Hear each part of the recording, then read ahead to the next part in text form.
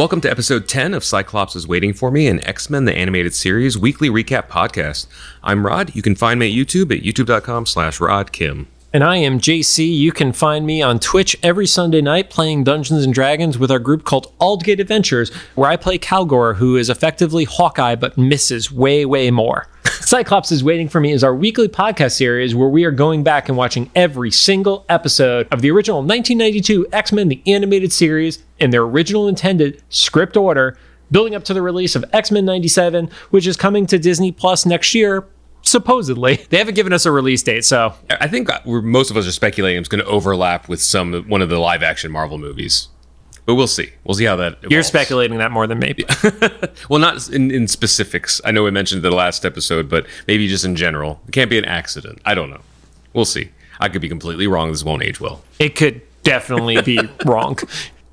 So some quick reminders. We're a recap show about a series that came out 30 years ago. There will be some spoilers, but if you don't want it spoiled for you, pause the podcast, watch the episode, come back. Please come back. Please come back. We will do our best to avoid mentioning anything about future episodes we haven't covered yet. And we're currently not sponsored or affiliated with Disney or Disney Plus in any way, but we're still open to that discussion. Don't forget to follow us on social media at Cyclops IWFM Pod on Twitter, Instagram, and Facebook. Also, you can listen to episodes of the podcast through Facebook's mobile feed, but not desktop feed. Okay. Yeah, that's a thing.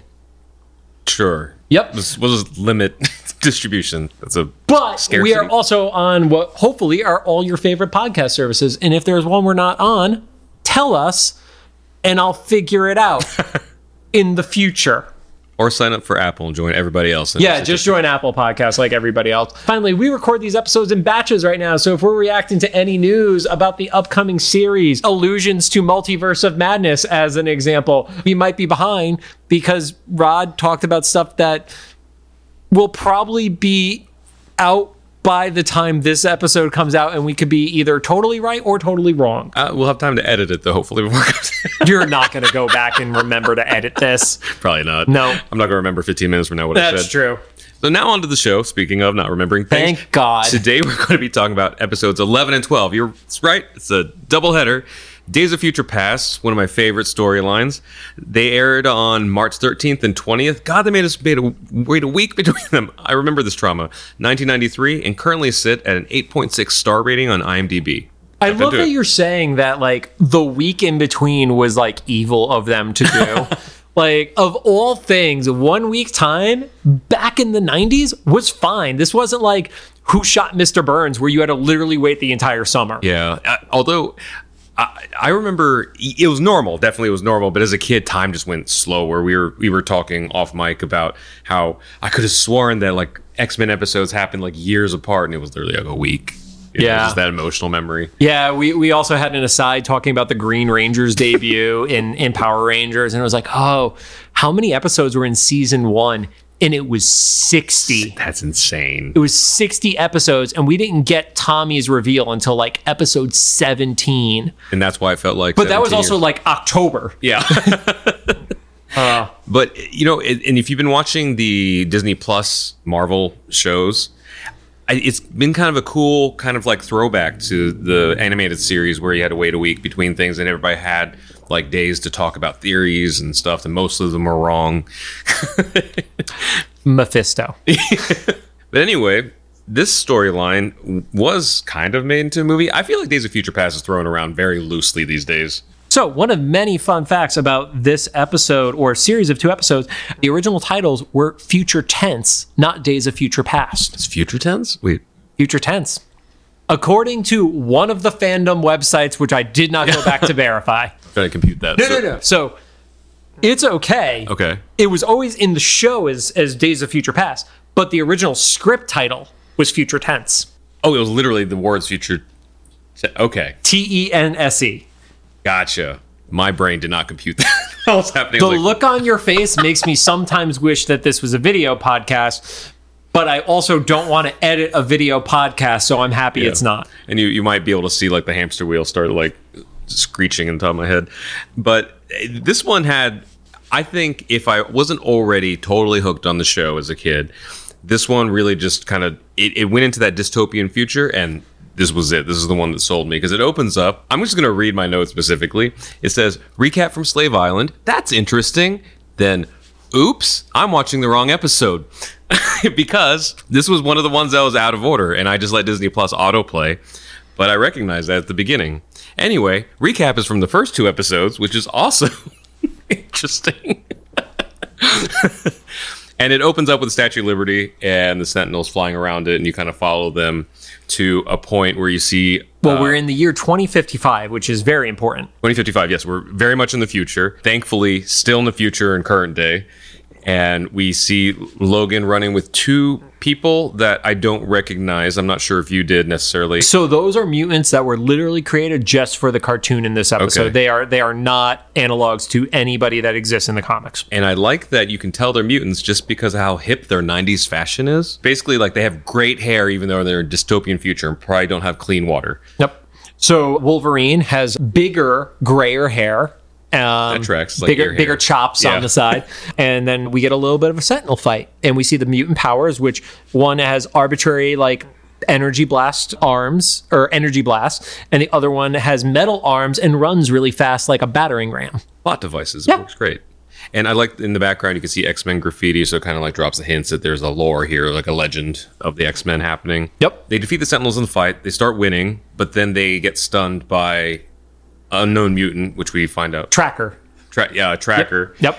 Which I recognize as Bishop. I honestly can't remember if I recognize Bishop from the show, the toy, or some comic thing. You definitely recognized him from the show. Okay. Was he introduced in the show? No. So he was definitely in the comics, but just given your experience with comics, I'm willing to bet that you saw him in the show, which led to his toy. I love that Bishop's soundtrack is like this swampy harmonica music. The Sting, yeah. I literally wrote down, it was like, it gave me like old Western cowboy Sting vibes. Like when he shows up. It's like, it's not the whistle, but it's just like, I don't want to even call it Lone Ranger-esque, but there's something that is just like Desperado vibes. It's almost every time that he walks in on frame, you just hear that. Yep. Is exactly like this. I do love at that point Wolverine makes some sort of comment of, don't I know you? Yeah. It's which as a kid, I always saw time travel movies. I was like, how do you not remember the person you saw before? Now that I'm almost 40, I'm like, oh yeah, no, I totally get it. So, and obviously we're skipping a little bit ahead, but the interaction that Wolverine has for the first time with Bishop is in 1993. This going to 2055. Yeah. So it is a 60-year plus time frame between. Also, as we established in our last episode, Wolverine dives headfirst into a lot of things and gives himself concussions. A lot of concussions. Even with the healing factor, there's still some lost brain cells there. Yep. And Bishop takes in those 3 as bounty. We just mentioned the foreshadowing a little bit. One of the things is that Logan calls Bishop Rookie, which I guess just becomes a catchphrase for Wolverine at that point. I had something here that I didn't know if it was a trope because at the time, besides X-Men, I wasn't really into a lot of sci-fi stuff. But the whole idea of a dystopian future and like bounties and stuff reminded me a lot of Alita Battle Angel because I just recently rewatched the movie. Yeah, I need to watch that for the first time. Oh, you've never watched it? Okay. So there's an idea of like, since there's no police, that citizens are just rewarded for capturing, criminals. Theoretically, it's easier to do that because you have vigilante-style people, and they're probably not exactly somebody that, if the Sentinels and their leadership is already anti-mutant, they don't mind if 5 mutant bounty hunters get killed trying to capture another mutant. It's just fewer mutants for them to have to kill. Yeah, that makes sense. I thought what was kind of a cool connection, though, was that even though Alita Battle Angel was a fairly recent movie, that the storyline came from a manga that was in the 90s. Yep. So it just kind of felt like maybe that was the vibe at the time for the future, like what you saw the future being and stuff. So, yeah, so Bishop takes in Wolverine and the 2 random... Rebels. Mutants. The Rebels. The Rebel. Oh, yeah. Well, they call them Rebels. Yeah, the Rebels. In, and the Sentinels check his ID, and that's when we actually find out that his name is Bishop. Tracker Bishop. But where they brought him is the most important part. It is literally called a Mutant Termination Center. So there is nothing about it that is up for debate. You know what is going on there. Very subtle. But that's literally the opposite of subtle. But then the Sentinel destroys Bishop's like ID or whatever, saying that his quota has been fulfilled. Like, what is it? A lot of questions about that. So a bounty hunter can have too many bounties. There's probably some logistics about that. I'm not a bounty hunter. Maybe they don't want the bounty hunter trackers, because they didn't call him a bounty hunter. They called him a tracker. Maybe they don't want the trackers getting too rich and then starting an uprising. Yeah. So, yeah. Or maybe catching on to like what's going on or something. Yep. So the Sentinels end up taking both the 3 rebels and Bishop, kind of in a figurative way, like, or the metaphorical way, like at gunpoint, because it's Sentinels. You just know they have blasters in their hands. So they're following up. And they do this thing, which is like almost, I know Sentinels don't have emotions necessarily, but they kind of torture them, like, look at all the graves. And so you go to the graveyard. They walk them by the graves. And it's like, here's the thing.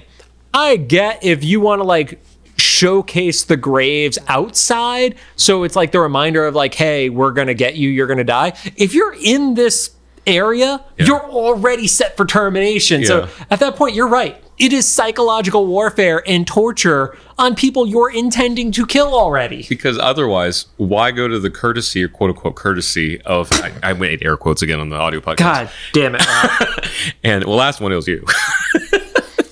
But there wouldn't be a courtesy of having graves inside the termination center unless it was that, I guess. Just for that last bit of torture before they actually murder them. And it was specifically the X-Men. So once again, kind of following up on the lore that your heroes are long gone. Yep. And it was extra striking to me the years they had on these graves. Because Jubilee went first in 2010. And she's the last reveal. So the order we get them is Cyclops in 2032, Rogue in 2033, Storm in 2021. Too close. Yeah. But then Jubilee in 2010. So Jubilee, I mean, that meant she was 30. Yeah, which also, if you've been following the show, which I hope you have been, because we're on episode, 10 by now? To be honest, just watch them in any random order. Right. But that they always leave Jubilee behind to watch the mansion, and the mansion gets destroyed every other week. So, that kind of tracks. It's not, you don't wish it on her, but when you hear it, you're like, oh, okay, you know what? They leave her behind enough times, then that makes sense. And there's a grave that's like cut off, and it's probably not important, but I thought it was interesting that it looked like it said 2019, and you couldn't see the name.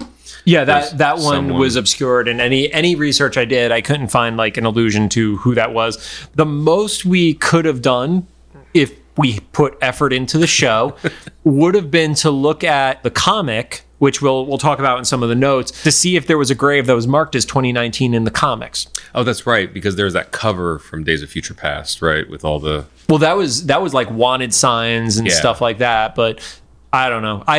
And transparently, I haven't read the Days of Future Past comic in a decade, probably, because I read it when I was still living in Connecticut, and I moved to LA 9 years ago. Yeah. So it's been 9 to 10 plus years, and I didn't feel like asking my mom to ship that trade out just for this episode. Yeah, right. And in this time, the rebel that's in the pink coat, apparently she woke up, or maybe this was planned. She turns around and she zaps the Sentinel. Yep. And we get a fight. Yeah. Yep. And we get a breakout. I do feel like the Sentinels should not be so confident that they can police it. Even if it's only Wolverine and Bishop, only 2 Sentinels are like there. Yeah. So the girl and the guy tell Wolverine to go ahead and complete the mission. Bishop goes with him. We do get the reveal of Nimrod, which is still the weirdest name for like this super Sentinel to me. I've never understood the name Nimrod. Was that from the comics? Nimrod is in the comics, absolutely. Yeah. And real quick before we move on, I finally noticed the glitch this time.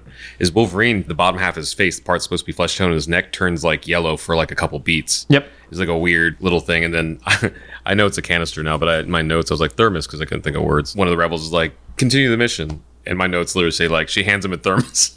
I was wondering where you were going with thermos. Like, again, sometimes I wish this was a video podcast. I don't want to edit a video podcast. Yeah, so that's when they go and they see Forge. Forge is a classic character from the X-Men. He invents lots of cool shit. Is that his power? I never quite grasped what Forge's like skill set or powers were or whatever. Forge makes a lot of cool shit. Cool. Well, that makes sense. Yep. He's got the leg thing. Yeah, he does have a leg thing. And by leg thing, it is like a cybernetic leg. And Bishop is shocked because they have a working time portal. So it made it sound like that was a fairly common thing, at least at maybe a government level or something. Or at least that was something that was known to have existed at one point. Yeah. Bishop isn't exactly shocked that there is a time portal, mostly just that one is working. Yeah. That had existed sometime between 1993 and 2055, I guess. Yep. So we have some catching up to do in the next couple decades. Oh! So Bishop understands the concept of the time travel machine and everything, and they talk about the assassination of the 90s. At the time, I was a little confused, but the longer this conversation went, the more I understood that this was such a big event that everyone just understands what it is. It's kind of like JFK's assassination or something. They're like, oh, that one. Mm-hmm. And it changed the course of time. Effectively, the way they refer to the assassination of the 90s is like us saying 9/11 to an extent. Yeah. Not to be flippant about it, but it literally was just, you just have to say something general, and it triggered that response from everybody who knows what it is. It's that level of momentous event for the people within this world. And in being on brand for me, instead of saying that Logan was given a transceiver from Forge, I have Logan was going back in time with his Fitbit. Yeah, so essentially Logan has attached to his, or is going to get attached to his arm, a temporal transceiver. And the whole thought process is that is what will keep him in the past. And he basically says that this is a one-way trip. He is not planning on making it back. Whatever he's going to do to stop the assassination, he doesn't think he's going to make it back to 2055. And Bishop doesn't believe it. And their response is like, okay, well, do you have a better idea? Because this world sucks right now. Yeah, and Bishop kind of calls out how overconfident they are that it'll be kind of that simple, and volunteers to go instead. Right, because they're hiding the identity of the assassin, and Bishop kind of calls out Wolverine of, all right, well, do you think you're actually up for this? Because he couldn't even defeat Bishop, let alone X-Men at their prime. And surprisingly to me at first, and then made sense, Forge agrees. Forge is like, he's a spring chicken and you're not. Yeah. So he's twice as tall, so let's send him back. I'm pretty sure it's not a bias against height, but the ageism is real. Yeah. Well, I guess he's just jacked, like he's just like way more jacked or whatever. Yeah, and that's when Nimrod attacks. There's the Sentinel hand shows up in the door, blasts Wolverine, and then Nimrod goes through the door. And at the time, Bishop jumps in through, and he gets teleported into a dirty alley. It was just hilarious because he's like, oh, well, it didn't work. Of course it didn't. It's just that he ended up in a shitty neighborhood. I love that. Yeah. Whole concept, because he sees some kids playing. He's like, wait, there are children here and they're playing openly in the street. Which, why are children playing in a shitty alley? Right. But anyway, because you look around, you're like, you're right, it's not that different. No, there's like broken buildings. There's like a car that's decimated. And even the first couple newsstands he passes don't have anything. They're broken. Yeah, they're broken up. It's wild. It's a dead neighborhood. They just clearly, and there's just some, like, it doesn't even look like kids that fit in that neighborhood, like pretty gentrified kids. Yeah, there were definitely kids in like polo shirts kind of scenario. But Bishop does not realize where he is, and he doesn't remember what got him there. And that's the important part, because he sees a not destroyed newspaper stand, and then he realizes where he is because he says it's Monday in the year in 90 something. And it was like, wait, why does Monday matter? Like, did he teleport out of a Wednesday in the future and Monday is what's throwing him off right now? I just have that thing from Office Space. He's like, the case of the Mondays, right? Even when you're an X-Man, that's not a correct term. Even if you're one of them, the Mondays still suck. I'm pretty sure one of them is more offensive than saying one of the X-Men. Even if you're a tracker, Mondays still suck. Am I right? So he acknowledges he's in the 90s, like it works, and he's just weird partial amnesia. Because he remembers he time traveled, but not why and who he's supposed to get. And it was, like we established, like literally minutes ago, it was such a big event that it was very clear, like what he had to stop. I guess to us, it'd be equivalent of like you said, either a 9/11 or JFK or something. Like, you got to go stop that thing. Yep. And then you get there and you're like, what was I supposed to do? Yep. And he gets triggered by seeing a picture of Xavier. Yes. Yep. In the newspaper. Yep. I guess is a little foreshadowing. I didn't realize that until just now about why Xavier would be in the paper. We'll come back to that. Yep. And then we cut to Rogue and Gambit visiting Beast in prison, which, honestly, I had kind of forgot that Beast existed because they had left him out a lot of episodes. I forgot that this entire season, Beast is in prison. Yeah. Like, looking back on my childhood, I don't remember Beast being in prison the entire first season of the show. Yeah, me neither. It's just, I don't know. I guess he was going to be the MacGuffin or whatever. That was just too easy to, I don't know, whatever. They're visiting him in prison. And I thought initially it was weird that they had the bars closed. I don't know, that it wasn't like in a visitation thing or whatever. But then I was like, cartoon logic. That's think fine. too much about it. Yep. But what I did love about that scene is Rogue gives him a book called You Can't Go Home, which the book itself is literally about the passage of time, is the concept of the book. So great thing to give to a person in jail. But she also says it had a good cover. When you look at the animation, it is literally just the title of the book and nothing else on it. It is the stereotypical plain book cover with a title from the cartoon world, and I love that. They just kind of paint the picture like, yeah, Beast is the smart one here. We need him back. Yep. And then Gambit is very much Gambit, and he's like, yeah, it's great picking out gifts for Beast. You just have to look for the books with the most dust on them.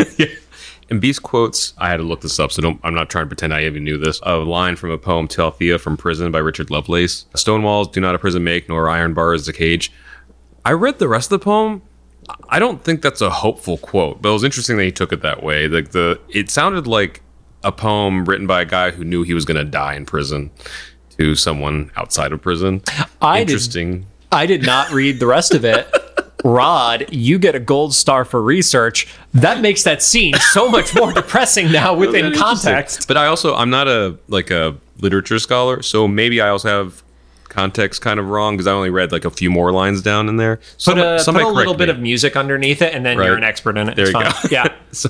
But if you're listening and you do know the actual context, feel free to educate us. Yeah, tell us how wrong we are in the comments. And then going back to where I thought it was weird that they were in the cell with Beast, Gambit he starts having like a little bit of an episode and wants to get out. He almost blows up the bars by charging them up. But then Beast just like opens them up like they're made of rubber. Well, I mean, Beast is absurdly strong. Yeah. Like, that's the thing, is he has these animalistic powers, but he is not an animal. So he's like, well, this is just going to make stuff worse for everybody if Gambit starts blowing crap up. Yeah. So I'm just going to move the bars and let him walk out. See, to me, and maybe I'm just insinuating here, but the two things that I thought that signaled to me was that reminding us Beast could be out anytime he wants without anyone's help. Yep. And that also Gambit might not be there on an official visit. This might be kind of a covert thing or something, because it seems like they could just kind of come in and out whenever they want. But Beast actually kind of recognizes that Gambit's fighting some like inner demons. Yeah. Something actually makes a verbal comment about it. So we go back to where Bishop is, and he catches some television thing. It's Where Are They Now? There's a thing where it shows X-Men, and I think it says Dead or Alive on the bottom of it, which is a really weird thing to... Because they're clearly fine. Well, I don't think it's questioning. I think it's more of like a wanted. Oh, gotcha. That makes more sense. Yep. And we get this weird montage of moments that included like some danger room shots specifically. There are a few moments from the animated intro to the show that are redone in context, so they're like a little less flashy on it. There's one shot where it looks like they're fighting a frost giant, which I thought was interesting because we haven't had anything that alluded to that yet. And if you've been listening to our podcast, you know our inside headcanon is that Peter Parker is in the corner documenting all of this. Everything. Yep. But the big takeaway for that one is Bishop does recognize the X-Men from that, and he says, oh, the legends live. So he's starting to put two and two together even more by seeing, he had Professor X trigger him, and now he's seeing the X-Men are a thing. And then there are some kids that run by. Yeah, and they have a game called Assassin that had the Punisher on it by Marbles. Yep. So, story behind that is, well, one, the reason for it being important to the episode is that triggers with Bishop, the X-Men are the assassins, is what he declared. But Assassin was the original name of the Punisher, and it was Stan Lee who changed the name of the character from Assassin to Punisher. Oh, wow. I didn't know that. Okay. Well, he suggested it. Yeah. That Easter egg makes sense now, because obviously I got the Marbles part. That's hilarious. So does that mean that the Punisher is like a celebrity in this world? Because it was clearly his visual, even if the name was like a reference. Was that implying that, I guess? I don't know, because we've, up to this point, not really seen what other superheroes are like outside of the core X-Men group. Yeah.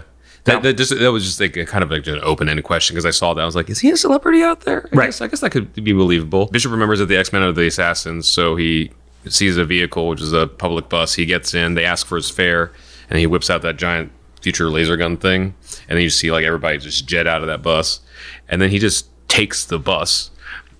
Literally. Yep. And we cut back to the X Mansion where Jubilee is still on perpetual watch, which is her She's only great job. at it. She is a teenager. They're like, she loves watching TV. Yeah.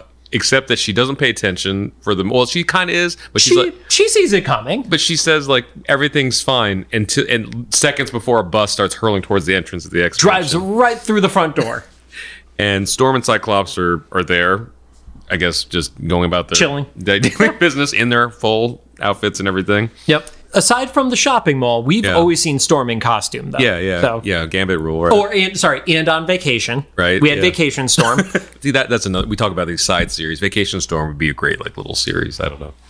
It wouldn't be, but it's. It would not be. So there is a little bit of a fight there. Storm gets shot. Cyclops gets shot. Wolverine pops up and Bishop recognizes him. They're able to subdue Bishop and, they start kind of examining him and his weapons and stuff like that. Jean makes the comment of, well, thank God these were set to stun, which if you're trying to stop an assassination, maybe don't set your weapon to stun. Right. But apparently the power readings from the weapon are off the scale, kind of talking about the value of future tech. And then Jubilee is looking to cross patch into Bishop's arm thing, which I'm assuming was the temporal transceiver. That would be like trying to plug in an analog TV into a USB port, essentially. Yeah, between this and her picking a digital lock with like a piece of wire a few episodes ago. Oh, I guess when they were on Slave Island? Yeah, I guess we're just establishing that Jubilee is some like techno nerd or expert or something. Or technology was just that lame. There you go. Because here's the thing, she couldn't do it. Right before they got to this part, though, I do want to point out, I think it's funny that how this kind of chain of events happened when Bishop was attacking Storm and Cyclops, that Jubilee rescues Storm and Cyclops, but then Wolverine rescues Jubilee, and then Bishop recognizes Wolverine, and then Professor Xavier rescues Bishop. It was like the opposite of like a Mexican standoff, like through the guns. It's like everybody's like saving each other. I just want everybody shooting each other, personally. But yeah. Right. And then speaking of, Xavier basically goes, can I probe your mind to Bishop? And Bishop's reaction is like, I have a choice. But hey, you're the first one he's asked consent for. Right. And then he does it anyway when you've not said yes. Very on brand. And so Professor X uses Cerebro to read Bishop's mind. Which, by the way, I love. As he's reading people's minds, it broadcasts onto the television too. Yeah, very dangerous. I mean, apparently everybody here, very pure of thought. Yeah, this is true. Yep. There's a lot more stuff in there. Especially next episode where we talk about him probing Gambit's mind. That was a dangerous choice. Yeah, this is like Jubilee, you have to leave the room.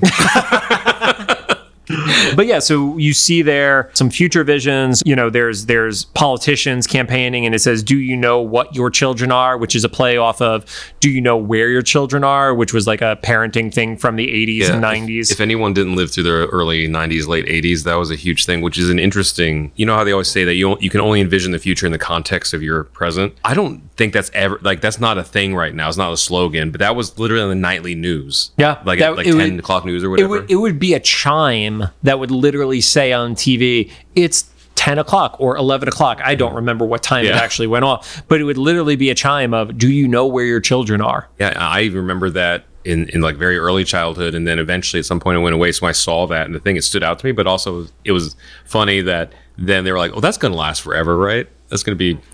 And then we gave our children phones with GPSs. There you go. Yep. We also see some of the mutant camps, and then you see the Sentinels surrounding the woman president who had been in some of the earlier episodes. Also, what stood out to me is there is a shot, and we're going to post this on our Instagram for those of you who hadn't seen it, where a Sentinel is blasting Wolverine, which is actually an homage to one of the famous comic book covers from the original Days of Future Past storyline, where it's Wolverine getting blasted by the Sentinel hand. I'm going to show it to Rod right now just so he knows what I'm talking about. That's so cool that they put these little moments in there. So that's the shot from the episode. Oh, wow. Okay.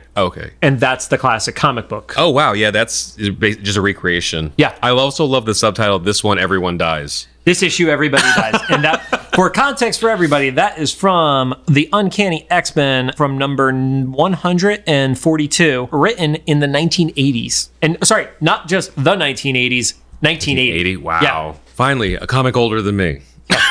Seriously. Yeah, so Cyclops is skeptical that it's real. Wolverine is skeptical that it's real. He makes a comment about it, and then Jean says something to the effect of, no, I sense his genuineness in this. And she puts her hand on his shoulder, and he looks back, and this is extra funny because it's animated. He like smiles, and then he's just like got a shit-eating grin on his face for the next like couple shots. It's just like, oh, she touched me. Really funny that they actually animated it. It wasn't I mean, he's happy. Right. He doesn't get a lot of moments of happiness, Rod. The reason it stood out, though, in that shot is they're looking at this dystopian future and like, oh, we're all going to die and everything. He's like, but she touched me. And then he also says, at least I didn't lose my hair. Like, he's just happy-go-lucky now. He's in his happy place. He doesn't believe it, but he's simultaneously happy that he didn't lose his hair. But then there's the comment around something else came back through the portal. They actually reference the Terminator. They do reference the Terminator. Very self-aware. So, yeah, they literally said Mr. Terminator to Bishop. Cyclops is still being an asshole. Still, that's just a given. And then they decide to go to the spot where they find an energy signature, effectively, which looks like a door. That makes sense because the time portal was shaped like door square things. So, shut up, Rob. This is the time I wish it was a video podcast. Yeah, it's going to be great when I throw a book physically at you in a second. Out of that area, they get attacked by Nimrod. They refer to him as the new Sentinel. Storm gets buried again under rubble. And I love Cyclops' comment is like, we got to get her out. She's claustrophobic. I was like, also a brick wall fell on her. Yeah, I would be worried about the brick wall that could have killed her. Claustrophobia secondary. And Storm recovers very quickly. Yep. No physical or psychological damage that you can see. Nope. Just concussions. Tons and tons of concussions in this group. Jean got shot, so that's fun. Storm effectively makes ice, which makes Nimrod slip, and then they freeze him. They break him up while he's cold, and they think that they've won for a second. And then it's like, oh no, he can reconstruct himself. And then Bishop knows to destroy a certain part of him. And that, going back to your earlier comments of him accepting time travel, is he must know something about time travel because he destroys specifically where Nimrod's temporal transceiver is, which sends Nimrod back to the future. Yeah, he knows where it is. Yeah, so especially when he's all dismembered. Yeah, so that worked. And then we have your favorite segment of the show, Rod's favorite Storm line. This whole time, when everyone was doubting the time travel story, Storm literally looks down at everything that just happened and says, I believe him now. I wrote, Storm believes. It's like, thank you. Thank you, Captain Obvious. You love Storm. I love Storm, but also that line was unnecessary. But I love that they put it in there and they gave it to her. Yep. And then we have the great transition of Wolverine also believes, and he alludes to it, and then he waits until they get back to the mansion to ask, who is the assassin? I made the same note. I know that's a transition. But it was a great transition. But I want to see the real time how that works. I just have one question. What is it? Hang on. Commute back to Westchester. Which one of us is it? And Bishop doesn't know. Cyclops immediately goes to Jean's defense, saying, well, it can't be Jean. Jean actually argues, and she basically says, we've all had our dark days, or have you forgotten? Red flag. What have we forgotten? Because we haven't seen anything dark from you, Jean. Yeah. Yet. Foreshadowing. Yep. And then Rogue comes back, and shortly thereafter, Gambit is following her from their trip from seeing Beast. And as soon as Gambit walks in the room, Bishop is triggered. He just goes haywire. And then we get to be continued. And when the episode ends, Bishop shoots with the gun, and it's one color. But then when we transition into the next episode, it's a different color. That would I didn't notice that, but that would track because previously when Bishop also shot when he was attacking the mansion the first time, he says two different lines when they return from the commercial break. Yeah. And also, kids, if you're watching, you don't know why there's weird black pauses in between frames, is because back in the day we had to watch commercials on TV and we couldn't skip them. There are weird pauses in Hulu shows as well. Oh, okay. Yeah. So they might not know why, but those still exist. But we didn't have timers, so you just had to guess. Do you have a minute? Do you have 10 seconds to go make a sandwich? You don't know. Yep. But that one, it was something like, actually, I was going to guess, but I took a note of what he said because that's what we're supposed to be doing here. Earlier, Bishop, before the commercial break. Commercial break or episode break? Yeah, right. No, commercial break earlier in the episode okay. for the bus thing. He shoots and he says, assassins. And then it goes to black.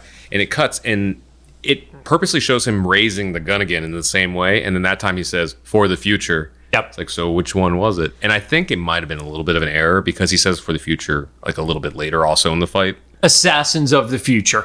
There you go. Yeah. And that's to be continued, except for you, because we're still going. So we're on part 2, which back in the 90s happened a week later because they tortured us. Gambit has walked into the control room and gets what we think is going to be shot by Bishop based on the cliffhanger of last week. But Rogue decides to jump in front and take the shot for him. And this was a cool shot, too, because following this, we kind of got to see the other perspective of them entering the room, like they were driving back and everything. So I don't know if the animated shows for kids did that before. They're like, let's see a different perspective. This show was so much more sophisticated in its storytelling than lots of shows. You know, this show didn't end with the more you know, G.I. Joe tropey stuff. Yeah. And Wasn't trying to be educational. Exactly. We're like, we know what this is. And then I think Gambit gets shot anyway, which is kind of funny. I mean, hopefully. So there's the further conflict that keeps going. Gambit is just really confused why some random dude just tried to shoot him. Like, he doesn't have the full context of who Bishop is. And his response when he hears the accusation is, yeah, you're giving us the best kind of lie one can't nobody prove, is specifically how he phrases it, because he's Cajun. If there's Cajun listeners out there, is that offensive? Because there's moments in this, especially when other people call him the Cajun.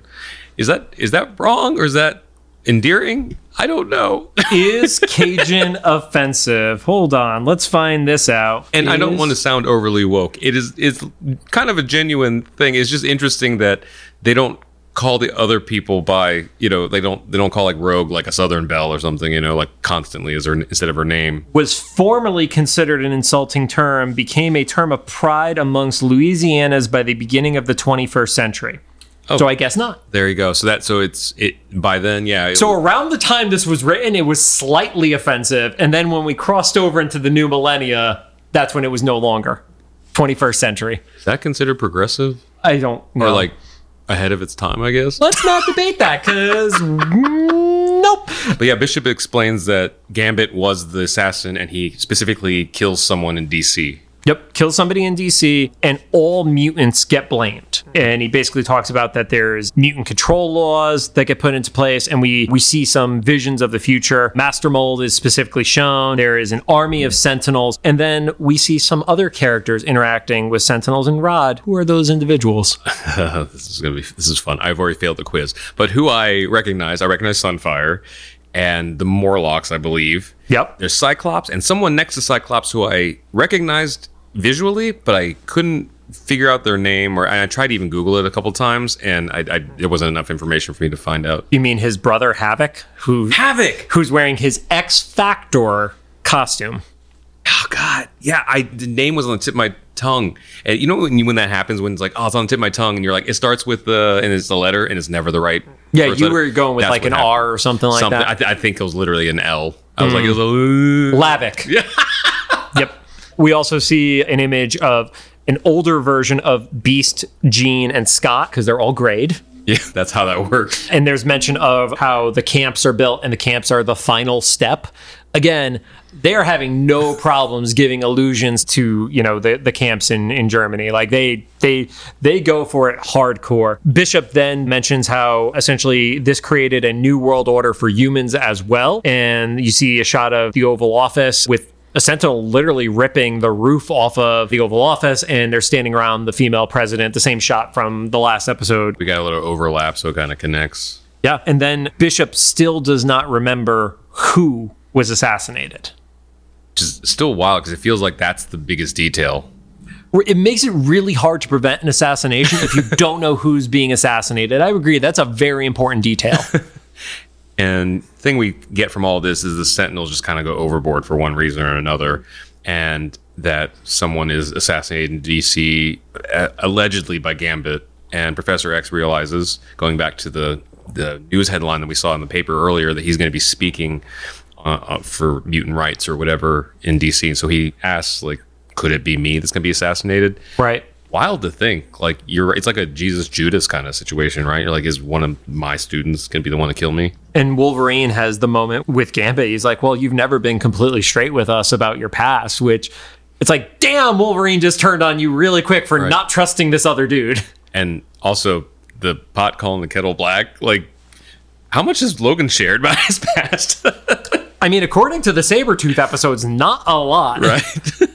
And Storm kind of goes to Gambit's defense, saying that specifically that she knows Gambit better than anyone, which either could be kind of like a kinky thing or that they have a history. But she also looks down Rogue when she says it. She's like, I'm going to get some of this. Because even though I don't read a lot of comics, I do know some of Storm's history, and it seems like maybe they're implying that they have some shared empathy to each other, because Storm also has like a history of being a thief a bit, like a pickpocket and stuff. So maybe she sympathizes with him a little bit in his past. Well, one thing that has not been touched on is how the different members of the X-Men came to be a part of the team in the comics. So obviously it's not officially show canon until it's show canon, but Storm was the one who brought Gambit into the X-Men in the comics. So there may be some sort of illusion that she also was the one who brought Gambit into the team within this show. Oh, that's cool. That's really sweet too, because it's kind of, if you don't know anything about the characters like I did, or their relationship, it seems like an unlikely pairing. Yeah. I wouldn't have guessed that was the pair that came in together. Obviously Gambit feels betrayed, and he decides he's going to go to DC to stop the assassin, because that's what you do, is fulfill the prophecy, like some Oedipal complex. Yeah, I'm going to purposely go to the spot where an assassination happens to prove that I didn't assassinate somebody. Sounds like I'll check out. Yep. Bishop decides he's going to threaten Gambit again, which this dude who's literally ready to kill Gambit at the drop of a dime, they're not separating them at all, really. Yeah, they just let it keep going. Wolverine basically goes, no, you're going to stay behind, and you're going to stay behind, and I'm going to stay behind. And that makes sense, and also makes the very next scene hilarious. Because they decide to play poker. Sure. There weren't iPads then. I don't know what the... It's a bunch of dudes in the 90s. Yep. We're going to play poker, which is also a fun choice when one of those players is someone who specifically makes playing cards explosive. Or just has access to a lot of cards and is considered a thief. Like, let's take away the mutant power aspect for a half of a second. This dude's gonna cheat. Yeah. And then, of course, gets accused cheating by Bishop. Yeah, they get in a fight immediately, and Gambit takes a shot literally at Bishop, and Bishop, we finally see what his power set is. It's explained more formally now, because we knew he had energy related capabilities, but this is like, oh, you're going to hit me with an energy blast? I'm going to absorb it and shoot it back at you. Yeah, and then he specifically says, I absorb bioenergy and all that stuff. Which is a hell of a phrase to say. Right? Yeah. Bioenergy. And specific, which is a very specific pair up, because that's literally the inverse of Gambit's power. And then we cut to DC with a very hilarious cartoon moment, or sitcom moment, with Blob, Pyro, and Avalanche, and an off-screen female voice, which I at least inferred was Mystique. Yes. And they said what was the phrasing? Something along the lines of, it's a beautiful day for an assassination. Yeah, and no dark undertones or anything. Literally just like birds chirping. Yeah. Like, look out the window. They literally open the window. Yep. Looking out. Well, you need to know where you're going to be assassinating, Rod. Right. Make sure it's the right day, the temperature's good. Yep. Then we go back to the mansion, and Gambit is escaping. Right. He sets one of his playing cards, which I guess he also has the ability for them to have specific timers against them, where he puts it under the TV, and then a bunch of the arcade machines blow up, like just destroys the rec room. He really hates rec rooms. Yeah, he didn't take Storm's advice. He wrecked the rec room. Also, I'm trying so hard to not throw my book at you right now. I'm not making up the puns. They were just there.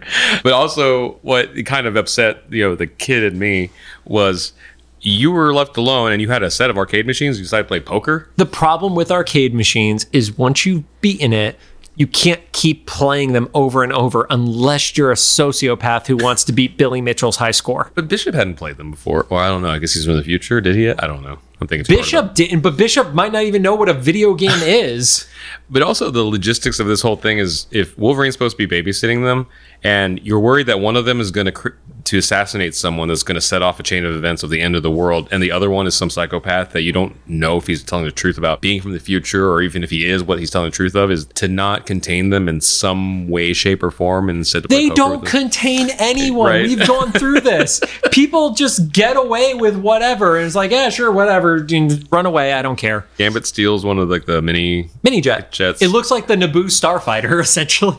You know, I would love actually, it's a little closer to an A-wing than a Naboo starfighter. I would love to just believe that that's what Professor X has laying around in his collection. Yeah, because of the multiverse of madness. Right. And then we go back to DC. Yep. Scott and Jean are kind of behind or supporting Professor Xavier at the mutant hearing, and he's arguing with the senator, which is kind of cartoonish. Senator Kelly, specifically. Senator Kelly. Yep. Which is kind of cartoonish, but if you've ever watched some of these more like heated Senate hearings, isn't too far off. It's very reminiscent of British Parliament hearings. Okay. Where they just yell at each other and interrupt each other, and British Parliament looks awesome. I don't know how anything gets done, but they're ready to fight. Which, I've seen some of that recently with recent events, and fair question, because things are happening. Maybe not the ones they want to. So Kelly asks him if he's associated with renegade mutants, and he also accuses the school of being pro-mutant propaganda. Professor X starts to answer and immediately is cut off by Senator Kelly. Which tracks. Yep. For American politics. For anybody that may be listening, not familiar with American politics, that it is not unusual to see. So as that altercation is happening verbally, start seeing some buildings shake, which in this universe, we know what that means. And it means they're in Los Angeles. Because if they were in Los Angeles, they wouldn't care about it. They'd just be like, the amount of shaking that happens in Los Angeles would be like, whatever. But so but it's not Earthquake, because Earthquake is not a character that we're talking about. It is Avalanche. And he's with his buddy Pyro. Pyro makes the Flame Dragon, which is like the coolest version of Pyro's powers so far. Like, we actually get to see that. The level of control. Cyclops shoots a hole through the wall, and I was like, oh, Cyclops just missed. Which I feel like has got to be the hardest thing to do, is miss when your power is literally what you're looking at. But that's a whole other thing. And Jean basically shoots them outside as that happens. Then Professor Xavier summons the rest of the X-Men telepathically. Which has a really hilarious moment where Rogue is by a tree with Jubilee, who was sleeping. And earlier she made some sort of comment of no, Gambit, don't. Just having nightmares. Yeah, it was So Rogue runs off, and she leaves Jubilee by herself asleep. Yeah, she's like, teenagers, am I right? Yeah, teenagers. Gambit arrives around the same time. That's when we see the Blob. And I believe Blob confronts Rogue first. She punches him. Oh, yeah. Yep, she just gets her hand stuck in his stomach, because at this point we don't really know anything about the Blob other than his earlier reveal where he was wearing a Hawaiian shirt. That's all we got from the Blob earlier. He was he was giving me kind of Kingpin vibes just because he was a big guy in a Hawaiian shirt. He didn't have the jacket. No, and his power is very different from the Kingpin. But also that's the first time that we see kind of a more rounded out set, where his powers at all, but definitely the round, because I didn't mean to make. You keep calling him round. I didn't mean to make that pun. I was I was gonna say well-rounded, but the thing is several things happen to Blob in that sequence that you just kind of see the extent of what he can do. Or is he doing it? He's just kind of standing there. He's just kind of standing there taking it. But he's absorbing a lot of stuff. Yeah, and then I would imagine this was intentional, but he calls Cyclops Four Eyes. Yeah. And I'm making the one for Cyclops and the 4 for Four Eyes. Yeah. And I think that's just to show he's kind of big and dumb. Yeah. He's strong, but he's dumb. Because basically, Pyro, Avalanche, and Blob are all kind of dumb. And it's on brand for him, because Jubilee is one of this onslaught of trying to take him down, and she shoots her powers, her fireworks or whatever. Her pew-pews. Yeah. At him, and he burps them away. Yeah. Yeah, he does. And then Rogue, which I thought this was kind of a cool, smart thing for a show that we've been talking about, where Rogue takes Pyro's fire dragon so far up the atmosphere that it extinguishes. Yep. Rogue gets chased by the fire dragon, and it extinguishes from the lack of oxygen. Wow, that's really assuming kids are smart. Or fire dragons aren't. There.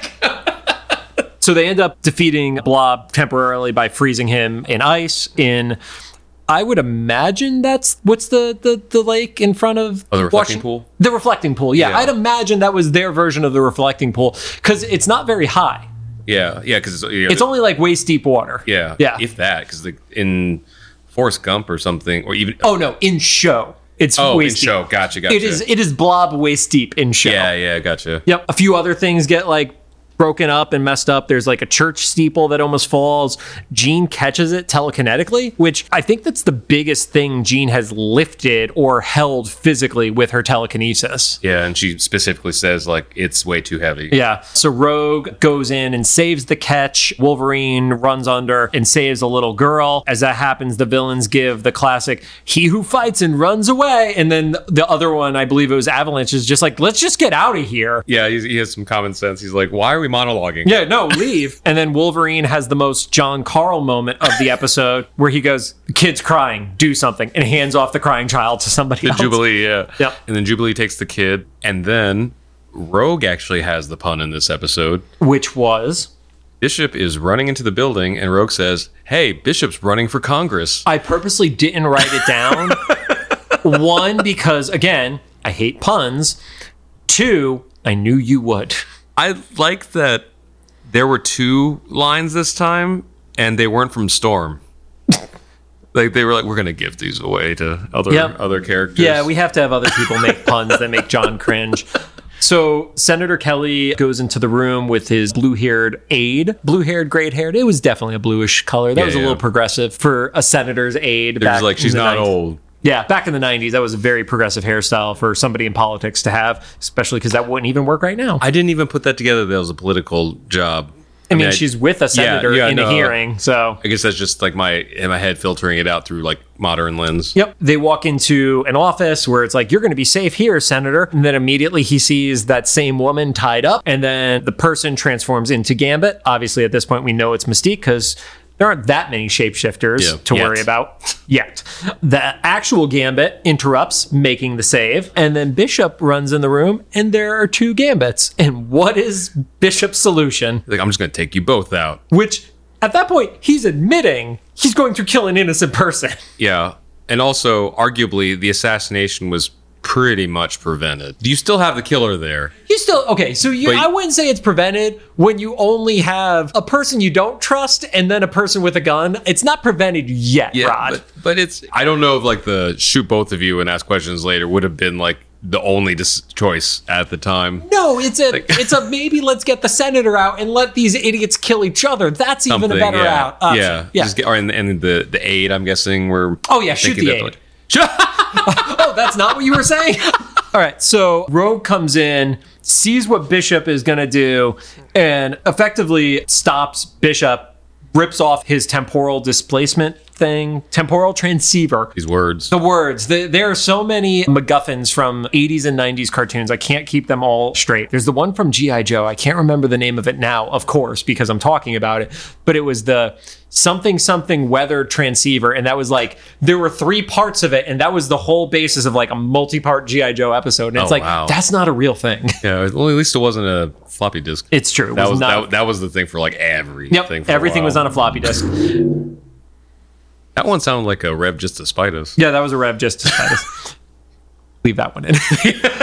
So she rips it off of Bishop. It sends him back to the future. And then we have, at that point, Gambit is actual Gambit has been knocked out. And Mystique decides to reveal herself to Rogue. They obviously have, a moment where Rogue recognizes her from Muir Island. And then Mystique decides to reveal a little extra that Rogue was not expecting. Yeah, she was Rogue's mom, or I guess adopted mom. Yeah, because she said that her specific wording was, I saved you and told you to call me mom or something like that, which raises a whole lot of questions. But Mystique is so confident. There's some deep history with them because Mystique specifically says, you're going to let me go. It's like, so they really know each other. It's not just you're going to let me go. Why would I do that? And then she transforms into the image of Rogue's mom. Which I wouldn't have trusted if I were. I mean, I know it's an emotional thing to see your mother if you thought that she was gone or whatever, but she's a shapeshifter and can change into anybody. But you would have to use Rogue's logic of how would she know? I guess, yeah. Again, go to 1993.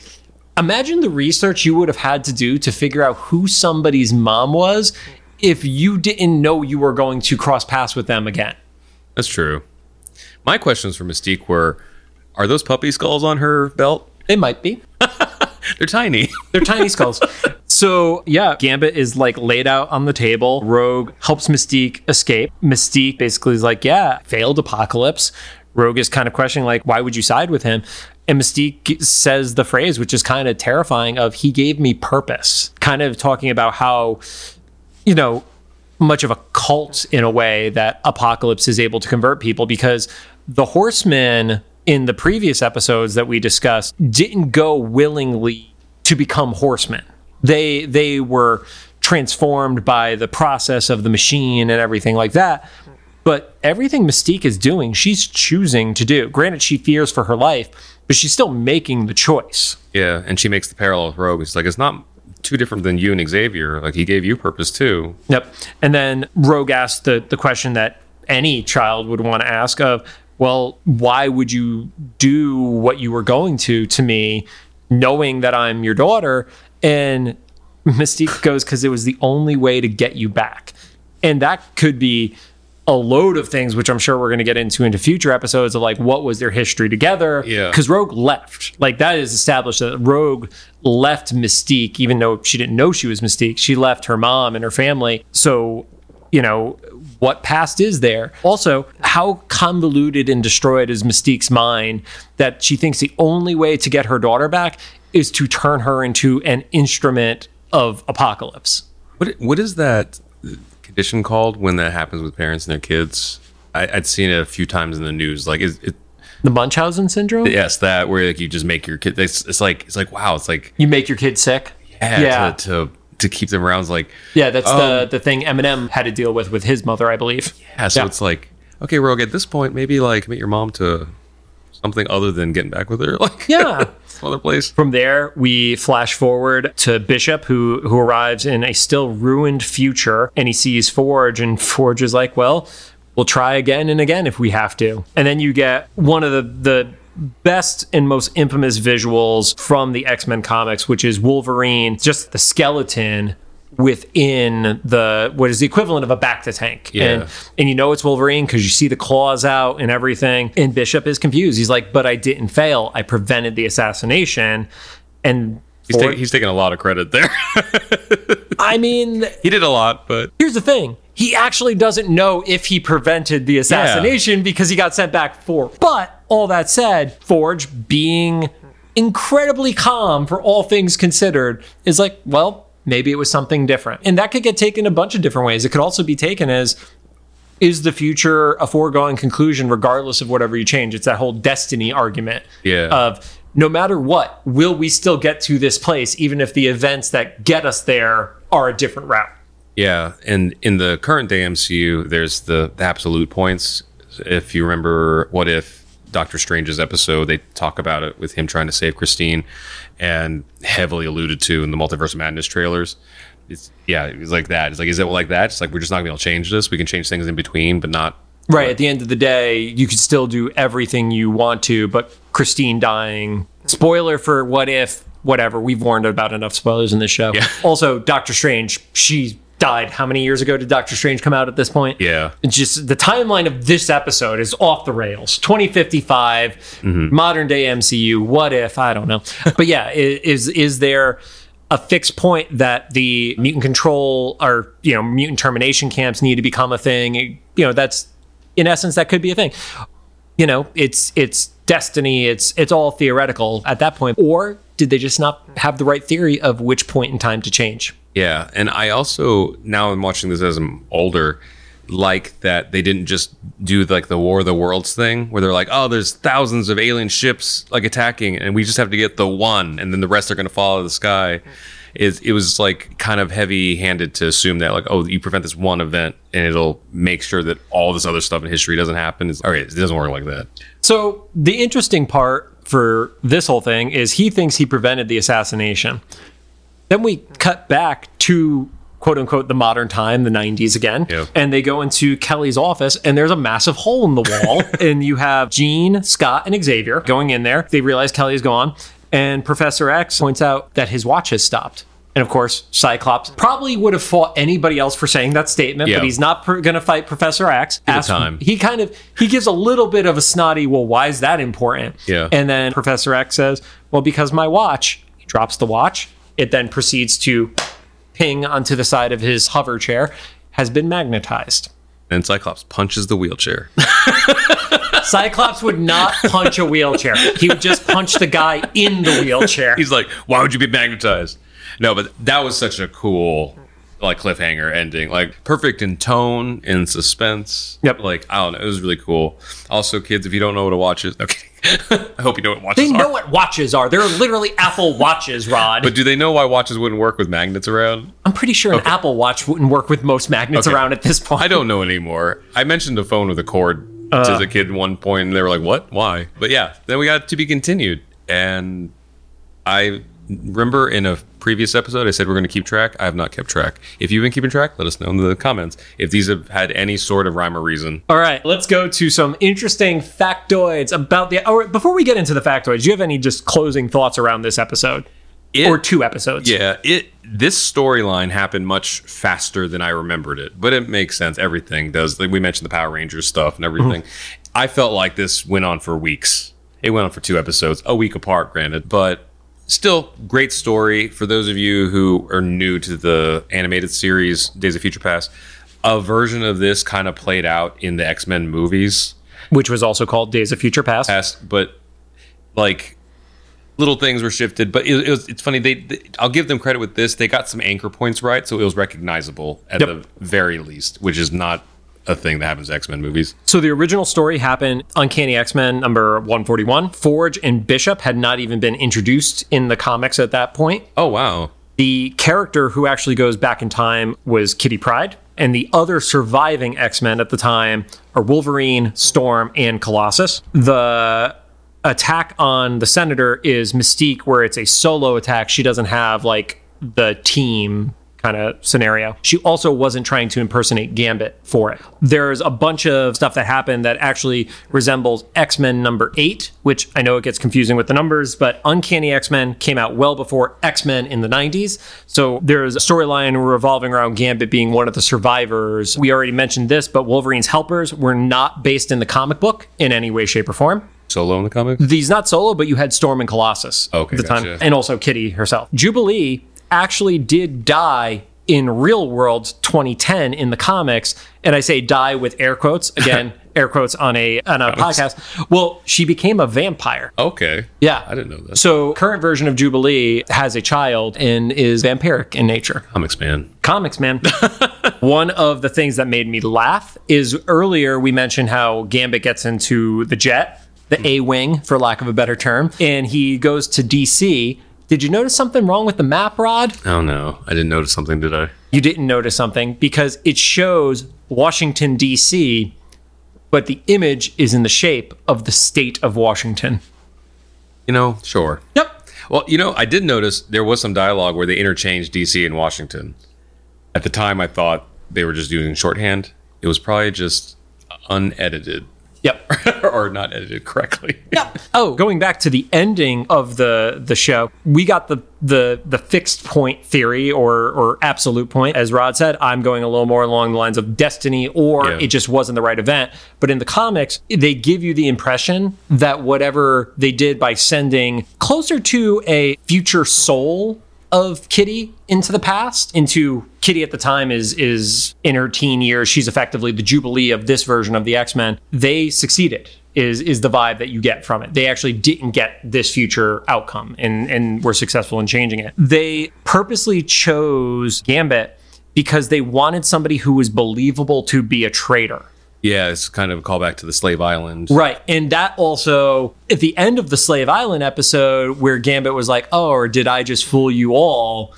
And then Jubilee is having the dream because she was the one who was on the plane, is like, you Gambit, I knew you couldn't turn on us. And it was like, she's literally having dreams about him turning. And it was like, oh. I love how Jubilee's parents and Xavier, everybody sent her to the school to like be safe and like learn to control her powers, and instead she's getting emotional damage from all sides. One thing Eric Lewald did talk about in the books that I think is interesting. So there is a future episodes 54 and 55 called One Man's Worth. And in the movie, Days of Future Past, there's a deleted scene. And I don't want to spoil it because it is a scene that occurs in the cartoon, is a moment between two characters, and it's a in the future scenario. And they literally, including the kiss of those two characters, have that take place in the movie. And that was, Eric believes, an homage to the cartoon. Okay. But it's only a deleted scene. So you would have to go and watch more of Days of Future Past, which I don't know if I care enough to go and watch the deleted scenes. Yeah. You know how much I don't want to watch it is that for one of the digital, like the movie streaming services, or not streaming, like download services I got, they included. Yeah, they included Days of Future Past for free, and I still haven't watched it. It's been remained unwatched. It's in the Are You Gonna Watch Me Yet library? Yeah, it's like every time I open my Apple TV, it's like things you haven't watched. It's like, can I unmark this or something? I can't even delete it anymore because it's just like in my library. It was a great 2 episodes. This one also felt like it had massive stakes. So, that's one of the things we've talked about on the show that we really like is there are stakes to everything that happens, and death has meaning here, probably in the show more than it does within the comics, to be fair. Because, we see how dark does the future get if things don't go the way we would hope they would. You get, it's not just, we lost a teammate. It's, there's a massive genocide that's going to take place in this world. So, it gets pretty dark, and, we end on the cliffhanger of the episode of, while Bishop thinks he was successful, we don't actually know if he was successful because he doesn't know if he was. Well, not even that, but the X-Men don't even know. They don't know if Senator Kelly's alive. I don't know if it was the first, but it was definitely one of the earliest things that I watched as a kid that painted the possibility that there would be a dark future, both in real life and in the show I liked. Yeah. It's an interesting thing to put in a kid's head. So is it fair to assume that you watched this before you watched The Terminator? Yes. I remember specifically getting The Terminator in 98 or 99. Because, oh my God, you took that long? Yeah. So if I had watched it before, I don't know what, like, in what context or whatever. But the reason I did watch it later was, I'm going to just cut the story short, but my older half brother had built a PC for me and gave me some video discs, which kids at the time came on a set of 6 CDs because movies and DVDs weren't a thing yet, or they would be pretty soon, but at that point, not yet common. And so it was literally the only movie I could watch on my computer for a couple of years. And so I didn't know what it was, and I watched it. It was Terminator 2, I think, actually. Which, for context, came out in 91. So even Terminator 2 had been out before this dark future within the show. Yeah. But like we were referencing, this is based on a comic from 1980. So it is not a ripoff of the Terminator. Yeah. Even if they did call Bishop the Terminator. Yeah. So. Cool. Well, thanks for joining us. If you have any thoughts, make sure to drop them in the comments for either the YouTube upload or the official Instagram post about this episode. If you like what you heard, we'd appreciate a rating on the podcast app you're choosing. You can find us on Apple Podcasts, Anchor, Spotify, Google Podcasts, and CastBox. Thanks for hanging in there with us. This was a long one. We'll be back. Perfect.